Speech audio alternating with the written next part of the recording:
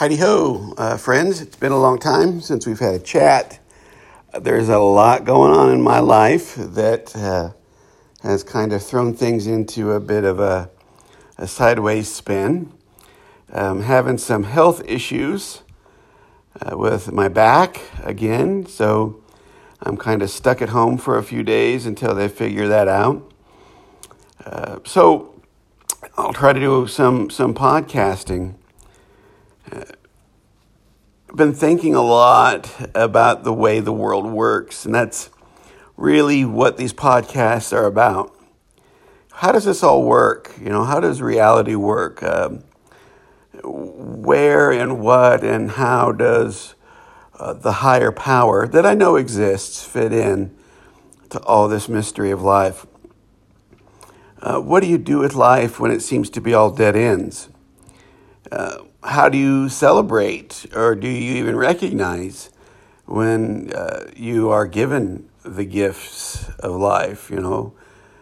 Good health, good family life, good work. We really don't recognize those things until they're gone. We sort of take things for granted. There's a sort of built-in arrogance in being human. And I really believe that comes from that ego that I've talked about so much, that is put in place to get us through the trauma of entering this reality. We need some sort of protection when we're younger to get through, the trauma that is school, high school, our youth, our ego. And this is just a theory. I really believe our ego is constructed quite quickly simply because our brains aren't developed. Science says that our prefrontal cortex is not developed until the age of 25. So really that ego is there to kind of protect us, to frame reality in a way until our brains can think for themselves, until we can begin to explore reality on our own with a fully developed, fully connected brain. However, the challenge is, and I have said this in other podcasts, that we don't get rid of that ego. We don't get rid of that temporary protective mechanism, those defense mechanisms, and really explore what it means to be human. And it does seem to be around the age of 25 or 30 when people really begin to explore what it means to be themselves, to be alive in this reality. I think it has to do with the fact that reality can be harsh. This world can be a very difficult taskmaster. If this reality is a school, then most certainly it is a graduate school. Most certainly it is a very difficult school to be a part of. It seems, at least right now in my life, I've hit a lot of dead ends. I had a big transition a few years ago, which was very painful to go through. And then it just seems as though I've hit a lot of dead ends. And I'm not going to give up, but that's the way life is. There are some times when you have all you want. There are some times when everything seems to be falling apart. And it is really how we perceive it, I think, is the only choice we have. That's something I have to keep reminding myself. How do I perceive this?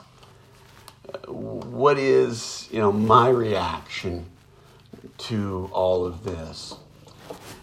And, I think all we can really do sometimes in life is just do the next best thing we can and wait and hope. I mean, I've given podcasts on that time in the grave, that I talk about, those dark areas of life that you pass through where there's no answer. And I think they're absolutely necessary. The question for me right now, and I think the question a lot of us have is, as we scan the horizon here, metaphorically, in our darkness, waiting for that glimmer of light, waiting for that next piece of information to follow, to lead us, where is it and what's it going to be? What is going to be that next glimmer of light, and when is it going to happen? And I think all we can really do is hold on to that thing called hope. really the best way to divest ourselves of an overinflated ego is to just hold on to hope. I right now I am simply hoping that something transpires that is of benefit or is better or is helpful in my life. Maybe getting my health fixed, my back fixed, maybe finding employment that it actually works during the day, not at night, those sorts of things. So right now I'm just holding on to hope, and I think a lot of us do that. I've seen people in much worse places than I'm in have nothing but hope to hold on to. I've seen people in real grief. I've seen people in real tragedy. Just all they have is just that hope that there will be a glimmer of relief, a glimmer of change. And that's part of life. And so I think what this podcast is about is really about hope. It's about knowing that life is worth doing. It's about knowing that there's hope at the end of dark tunnels. It's about knowing that something will transpire.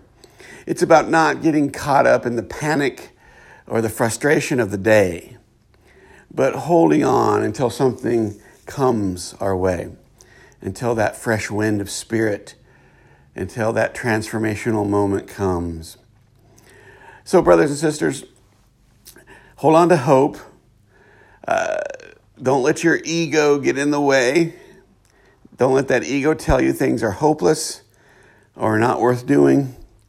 But hold on, and that change will come. That fresh wind will blow. The Spirit will come in. Just watch for it. I thank you. It looks like I have at least this week off. Maybe even more till I figure out what's going on with my back and my leg and my foot. So I'll keep podcasting. And please always know that even though I may not know all of you, I care for you all very much. And I'll talk to you later. Bye-bye.